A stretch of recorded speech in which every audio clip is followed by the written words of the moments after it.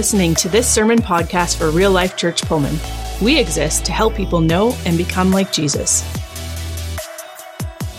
We kicked off this series talking about essential Christian beliefs, and in that first week we gave out some homework, kind of a challenge to put it into practice, and props to Judy. She took it seriously and went home and went to work and started practicing and sent the video in just saying, hey, I did it. And so I had a great time.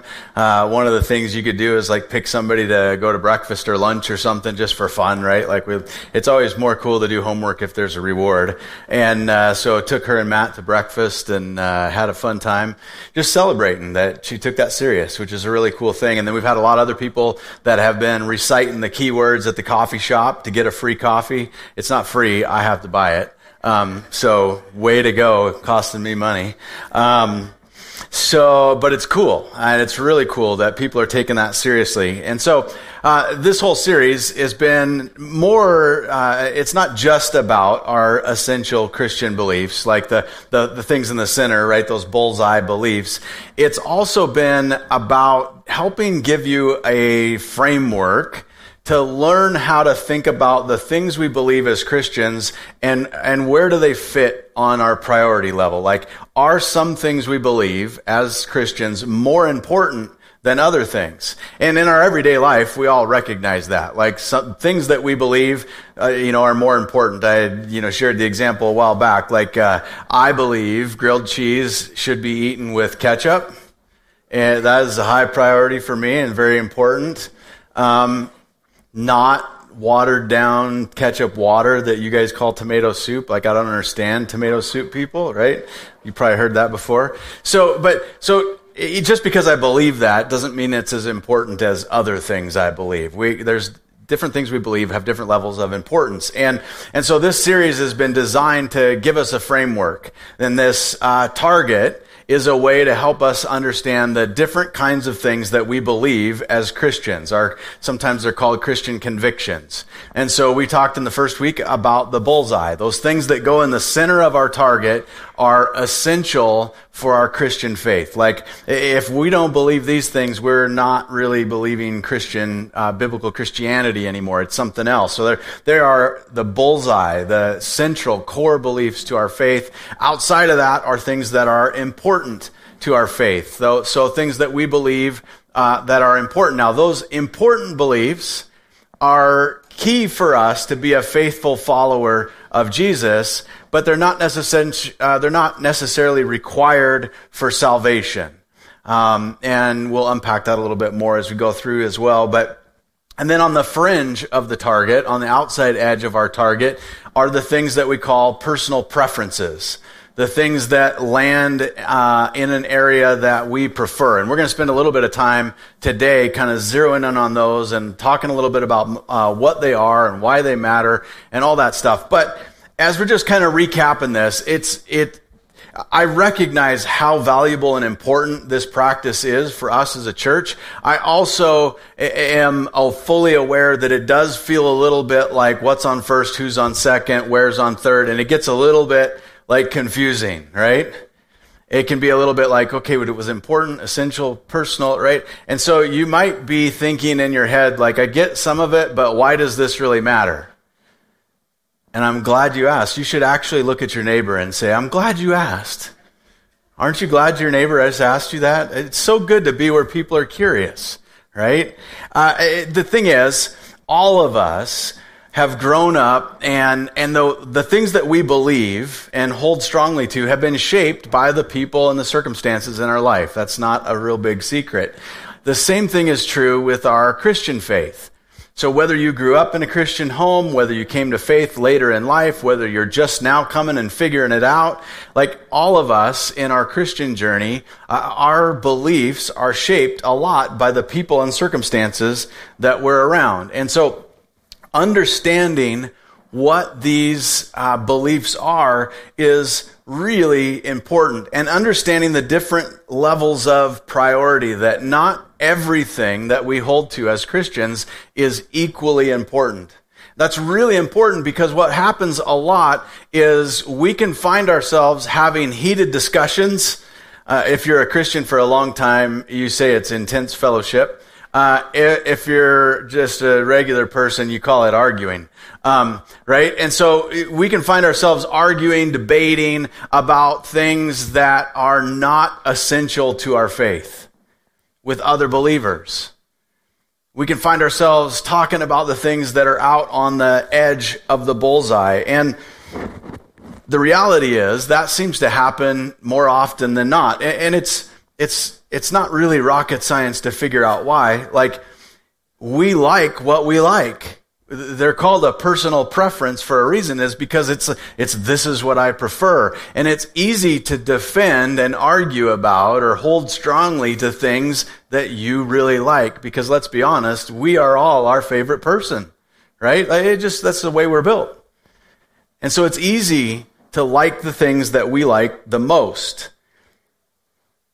And we end up arguing about things that are far from the bullseye. So, for example, if somebody says that they question the resurrection of Jesus. The resurrection of Jesus, coincidentally, is essential to our Christian faith, that Jesus died, buried, and was resurrected, and that his conquering of death paid the price for sin once and for all. That is a core tenet of our faith, that Jesus was resurrected. If somebody says to me that they're a Christian, but they don't believe in resurrection, they don't believe that Jesus was resurrected, I'm going to call into question their belief about resurrection, and we're going to get into that, and we're going to talk about that. I'm also going to be curious about how someone could be a Christian and not believe in the resurrected Jesus. Like, those are bullseye beliefs. We're going to zero in on those. On the flip side, what happens way more often is we get sidetracked, dividing, arguing, debating about stuff that's out on the land of preferences, near the edge of the target. Things like alcohol. First service, I was thinking about asking everybody who likes to drink and just get it out on the table. But then I thought maybe that'd be a bad idea. So here's the truth. Christians have different positions on this. They have different preferences on this. Some Christians believe with all their heart that it is totally wrong for any Christian to drink at all, ever.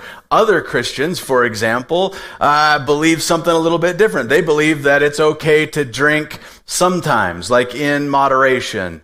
And what I find when I have spoken to people about this, normally moderation comes with some extra explanation. It's okay in moderation in this circumstance or in this venue, or you can have a glass of wine, but you shouldn't drink whiskey, or like they have parameters about what is okay and what's not okay. It's their preference. And then other Christians have no issue with alcohol whatsoever. They genuinely have a clear conscience about it.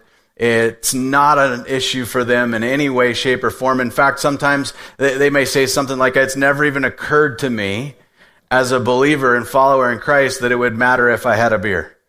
Like, never even popped in my mind, right? And so the challenge that we have as Christians, as believers, as a church, is how do we handle all of these different things that are out on the edge of the bullseye, where people have different preferences on them? Because the truth is, not only are you going to engage with other believers out in the community and in your rest of your life that believe different things than you, probably in our own church, there are people that land in different positions on that when it comes to preference. That's just one particular little topic. We could list hundreds of topics that people have beliefs about when in regards to their personal preferences. The challenge with this is that you would hope that Christians would never make assumptions about someone else's salvation based on what they believe about a preference.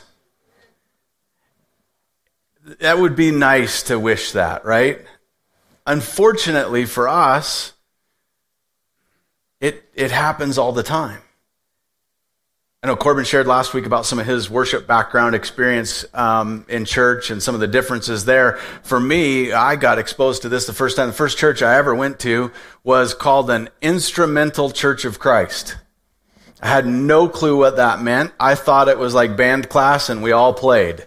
I'm like, what's an instrumental church, right? Like, instrumental in doing, I don't know. But I knew the pastor and I liked the pastor. And so I got to know him. And as I got to know him, I began to learn about the history of that church and what it meant and where they came from. And what I learned was pretty discouraging. What I learned was that church had actually come from another Church of Christ that was called a non-instrumental Church of Christ. And it wasn't just one, they're all over. And it was a non-instrumental Church of Christ where people had a preference that they would prefer not to worship with instruments, and they elevated that preference to the bullseye. In that church, if you used instruments, you were going to hell. It was a salvation issue. Some people in that church went, we don't like that. We want to go somewhere. And so they started a different church, which is where I found myself, in the instrumental Church of Christ, where they went all out and put a piano on the stage and got crazy, right? And it's easy to tell a story like that and laugh about it, and we can kind of all sort of roll our eyes like, seriously, like that, like people do that stuff? Here's the truth. This is why this matters so much, because all of us are susceptible to elevating things that we prefer to a level of importance that is more than they are.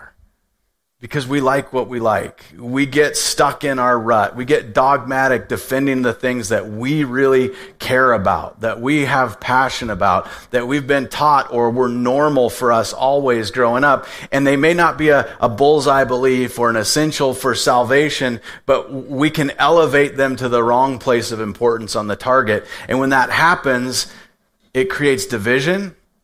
It creates discouragement in the body. It creates confusion in the body because people are like, wait a minute, I don't understand how having a piano or not having a piano has anything to do with anybody being saved. And it waters down and confuses our witness. So learning where our beliefs go on the target, learning what we talk about, what are we willing to defend, what are we willing to argue about, what should we not argue about, is really important for us as Christians. Fortunately, God's word is full of great advice to help guide us on this. And so I want to look at Jesus as our first example. John 1:14 says, "The Word became flesh and made his dwelling among us. We have seen his glory, the glory of the one and only Son, who came from the Father, full of grace and truth." And this is a really awesome statement. This says a lot about who Jesus is, where he came from, but I want to zero in on those very last words, because those words, grace and truth, really sum up all of Jesus' ministry. How he lived, how he behaved, how he taught, how he engaged and interacted. He came full of grace and truth. Those two words are like twin anchors in his life and ministry, grace and truth. Now, one of the problems is we can look at those two words and sort of feel like they might be at odds with each other because they seem so different. When we think about truth, we can think about like concrete. It's really rigid. It's more black and white. Truth is true because it's true, right? It can't be something else if it's true. Right? This stage is black. It's always black and always will be. Black is black. Like it is what it is. And so we can see it as very concrete, unchanging. And then we can see grace as more patient and kind and forgiving. And it sort of looks a little bit like, how can one be both of those things? Like those actually oppose each other. This says don't bend. This says be flexible.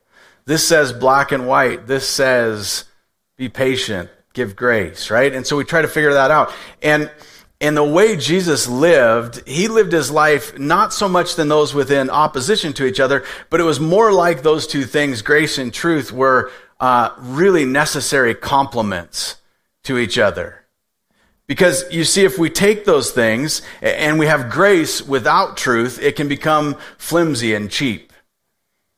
Right? If you've ever read Bonhoeffer's book, you learn about his frustration with cheap grace, that there's more to it than grace alone, and wrestling with that. And then if you're on the flip side, truth without grace can become really oppressive and cold and harsh.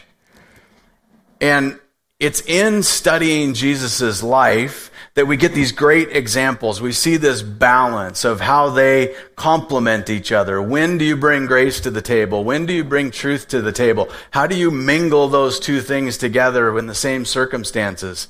And so in your notes, I put a bunch of references for you to look at on your own outside of this. And so I would just really encourage you, make sure you take your sermon notes home with you. Go back this week when you're doing your quiet time, whether you're a morning person or a late night person, go through those things and really review and reflect on, like, what did it look like for Jesus to bring grace and truth, and spend some time on that. And what you're going to see over and over and over again is that Jesus was passionate about the truth. But the truth that he taught and the way that he brought it was not condemning or oppressive.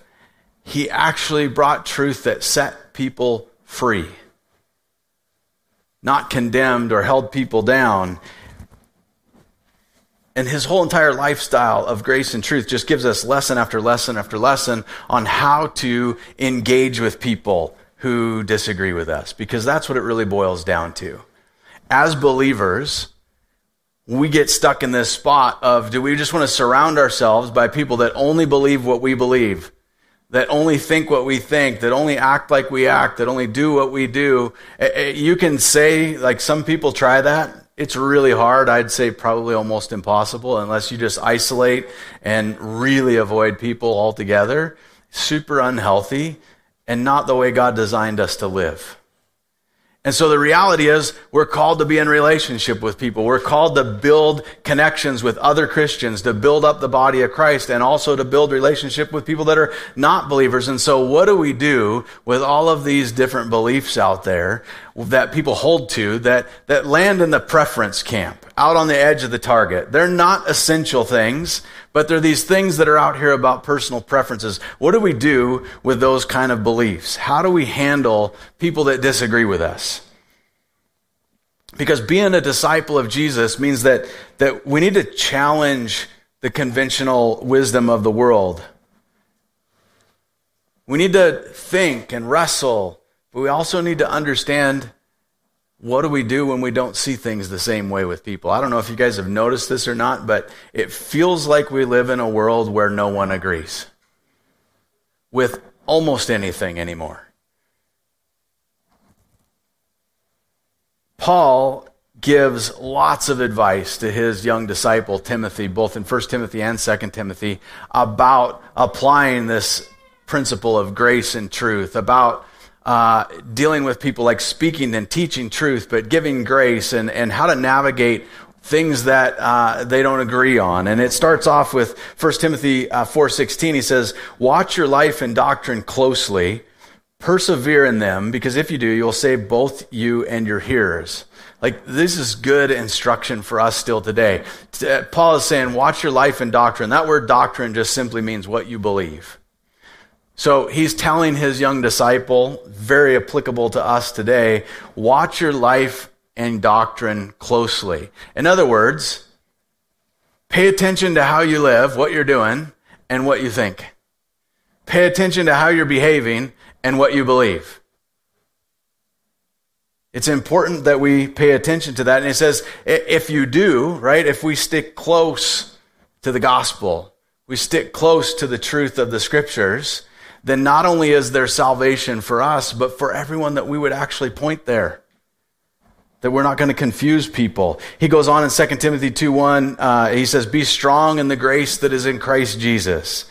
And for Paul, being strong in grace requires a commitment to good teaching, to sticking with the truth, but to also navigating when and how to bring that grace into play. He tells Timothy that he should entrust his teaching to responsible people that can go and teach what he taught them. And then he later goes on and tells Timothy that it's important that he sticks to the essentials, to remember the essentials of the faith. And he tells Timothy this warning about dealing with people that's engaged in a lot of godless chatter. He says in 2 Timothy 2:16, avoid godless chatter, because those who indulge in it will become more and more ungodly. So this is like you got to understand, this is like in our analogy of the bullseye and the target. This is like Paul saying to Timothy, really don't get away from your bullseye beliefs. Like, know what's on your bullseye, what's there, why you believe it. Defend those things, stick close to those things, and don't get sucked into arguing with people who are talking about everything out on the very edge of the target. He says it really bluntly in his first letter to Timothy. He says in 1 Timothy chapter 1, he says, when I left for Macedonia, I urged you to stay there in Ephesus and stop those whose teaching is contrary to the truth.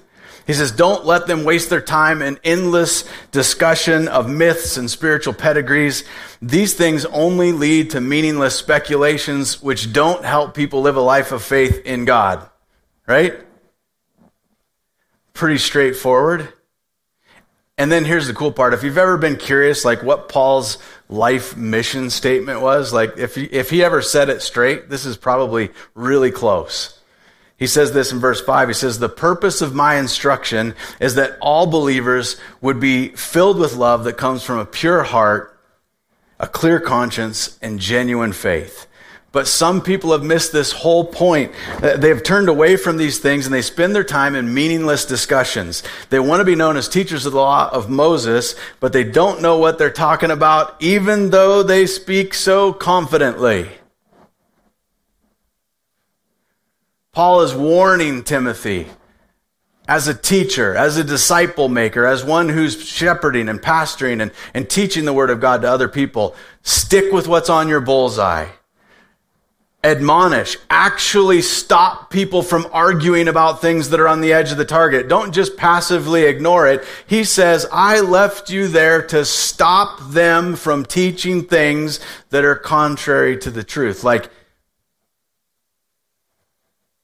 don't get sucked into that. Don't get sucked in away from the bullseye into conversations that just are meaningless discussions that in the end, no matter how much you talk about it, no matter whether or not people agree with you or don't agree with you, in the end, it doesn't help anybody live a life of faith in God. Right? We live in a world right now where there is no shortage of conversations out on the edge of the target to talk about. What do we want to know about COVID vaccines? What do we want to know about presidents and politics and midterm elections? Yay, we get to hear about that like crazy, right? I'm not saying that it doesn't matter. But as Christians, if we get lost in those things that are on the edge of the target, the topics that don't affect anybody's salvation, it's very easy to get sucked into meaningless discussions that don't help people live a life of faith in God. The very things Paul warned Timothy about. And it's something we're all susceptible to. So the question that comes to mind as you're going through this is like, okay, so are you saying we can only talk about like salvation issues? Like I could never talk about this stuff out here? Like that doesn't seem very realistic. Like, what exactly are we supposed to do with stuff that's out on the edge of the target? Like, how do we handle those things? Paul calls those things, by the way, his language for them, he calls them disputable matters. Translation, personal preferences. Things that aren't essential for salvation. Things that we can disagree about, and they don't have any impact on someone's faith in Jesus. Romans 14 gives us some great advice because Paul speaks to Christians there with a variety of people involved in their group in a variety of levels of maturity and background, and he gives them some advice on how to deal with these very same things. Like, okay, so we know what matters a lot, and we know what doesn't affect salvation, but it doesn't change the fact that those topics are still out there. So what do we do with them? How do we deal with those disputable topics? 14:1, he says, except though the one whose faith is weak, without quarreling over disputable matters.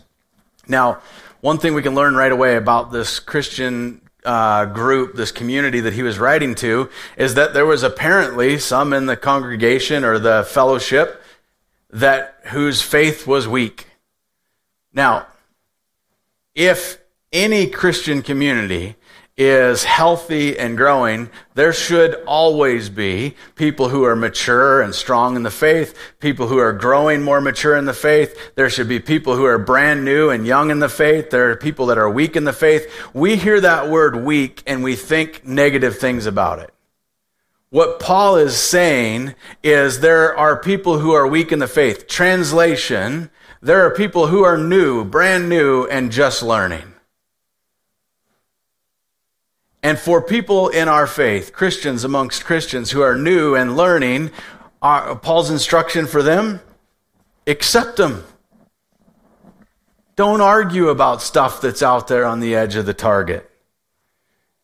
One commentator, John Stott, had this to say. He said on this section of Romans, he says that to accept someone means that you welcome them into one's fellowship and into one's heart. It implies the warmth and kindness of genuine love.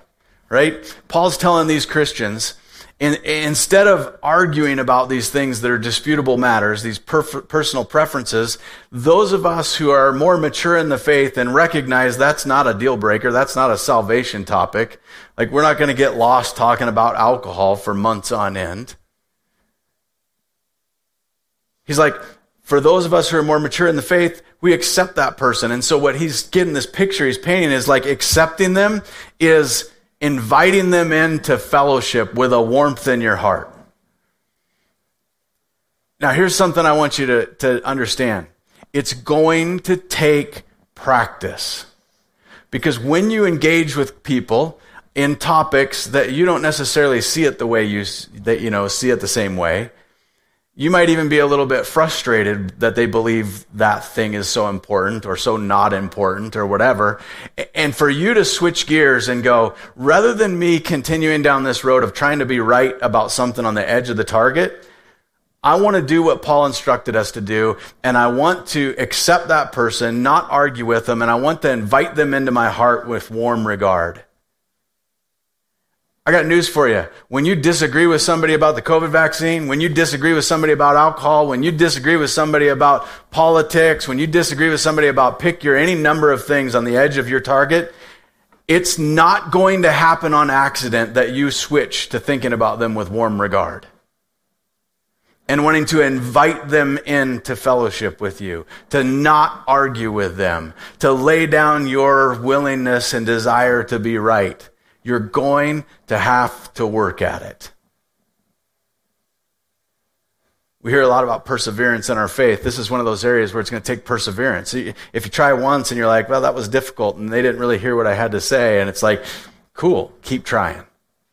Try until the norm for you is that when you disagree with people that are out on the edge of the target, topics, that at the end of that discussion, they actually feel like you really love them and that you've invited them into fellowship. Like they feel like, man, I've never disagreed with somebody that likes me so much. Now you're on track. Right? That's what Paul's trying to convey. He goes on in 14:13, he says, therefore, let us stop passing judgment on one another. Instead, make up your mind not to put any stumbling block or obstacle in the way of a brother or sister. Right? In other words, those things that land on the edge of your target, personal preferences, disputable matters, don't let those beliefs, your convictions about those things destroy our community, our unity in our fellowship, in our church, in our congregation, amongst other Christians you know. He goes on in 14:19, he says, let us therefore make every effort to do what leads to peace and to mutual edification. Peace is a little more passive. I can stop arguing. And it brings about a measure of peace. Mutual edification is an active, that you don't mutually lift each other up and say what's good for each other and bless each other and benefit each other on accident as believers, right? So these are the things that he's asking us to strive for. What we've got to remember is that the commandment to love one another does not get set aside when we disagree with people.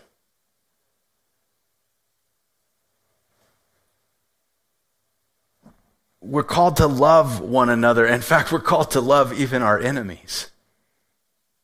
How crazy is it that we get so dogmatic and defensive about things that are preferences. They have no impact on somebody's salvation.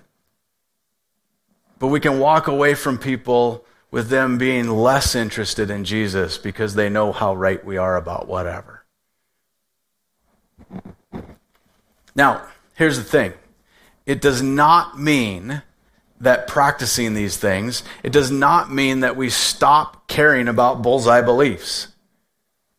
Don't hear me say, compromise on the essentials. That is not what I'm saying. We don't, as Christians, compromise on our core beliefs, our essential doctrine. We stick with that. We can dogmatically defend it, avoid things that oppose it, things that are inaccurate or untrue. Those are things that are worth discussing and talking about and debating, but we don't get lost treating things that are preferences the way we would treat a bullseye belief.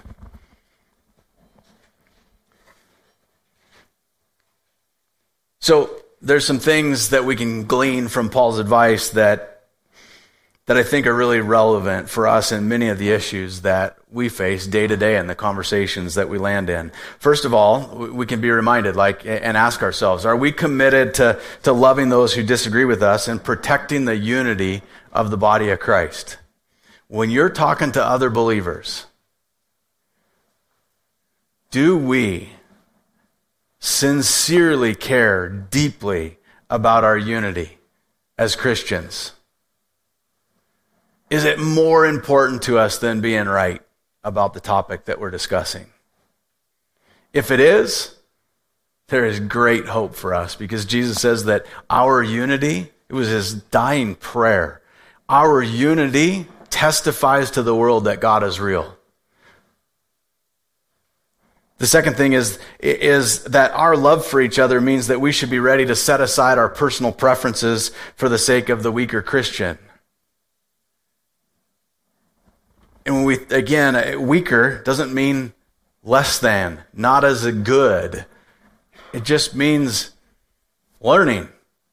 It makes no more sense than getting upset at a kid for being a kid, right? Some of you probably know we just got a puppy, inherited. I have to say the disclaimer because it's the most unmanly dog on the earth. He's really, really, really cute and not tough at all. It's a big name for a small dog, Cavalier King Charles Spaniel. I don't know if you know what that is, but it makes everybody go, oh, he's that kind of dog. And he's a puppy. My mom had him and it was too much. And so we inherited a puppy. And he's this little bundle of excitement and oohs and ahs. And guess what puppies do?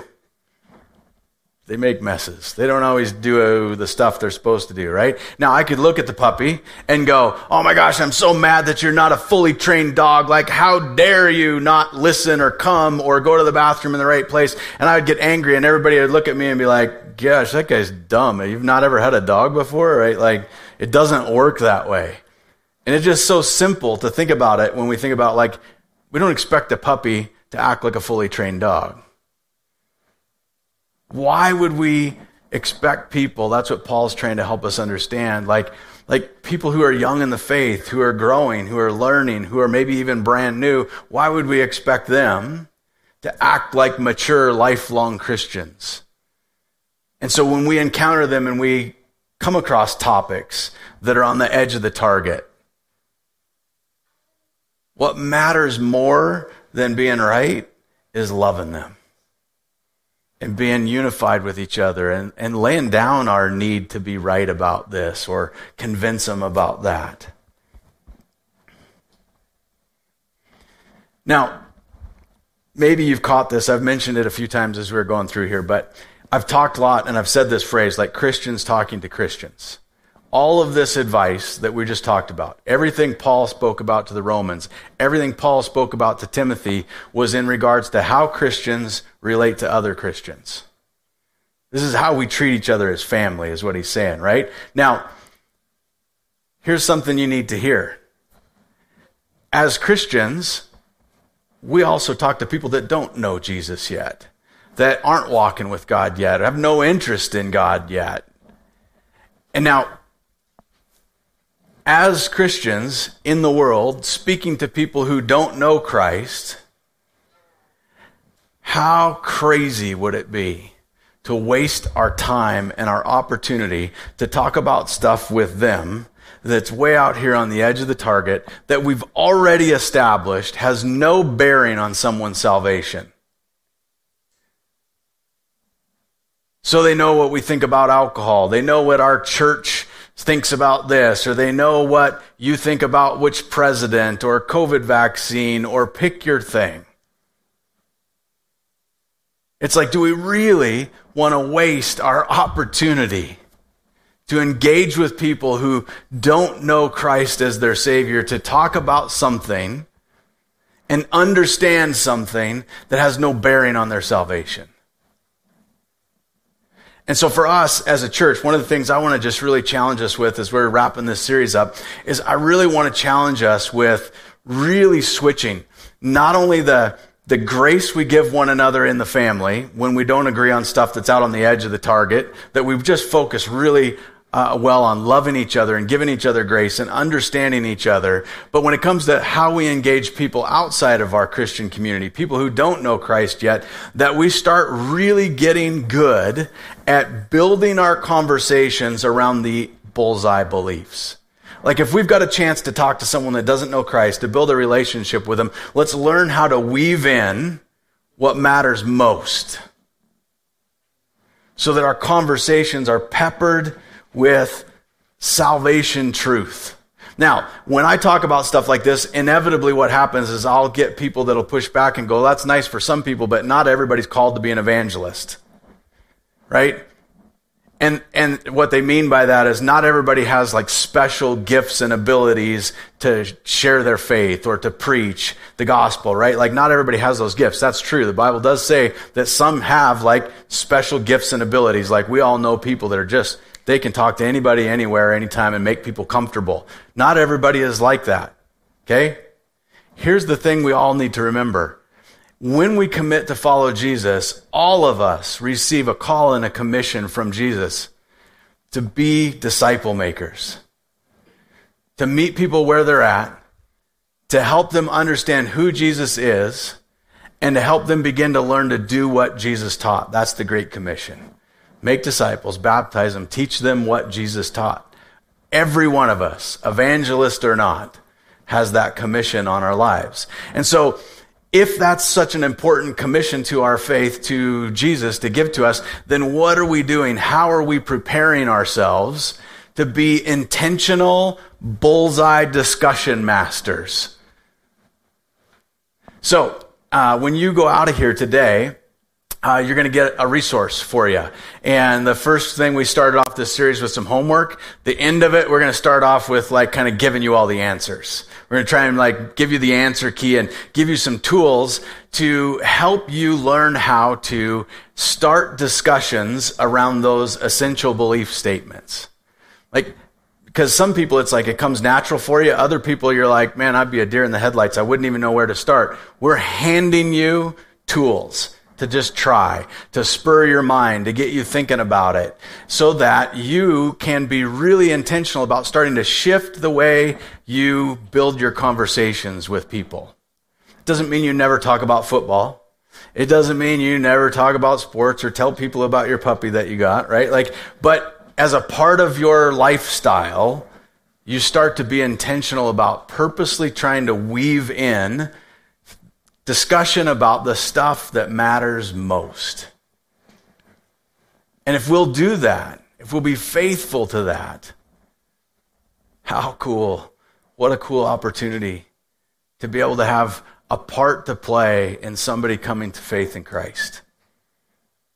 To have a coffee shop conversation be the thing that pricked their heart, softened, tickled their ears, got them to pay attention, and God starts to stir and work with your faithfulness to put something on the table that matters.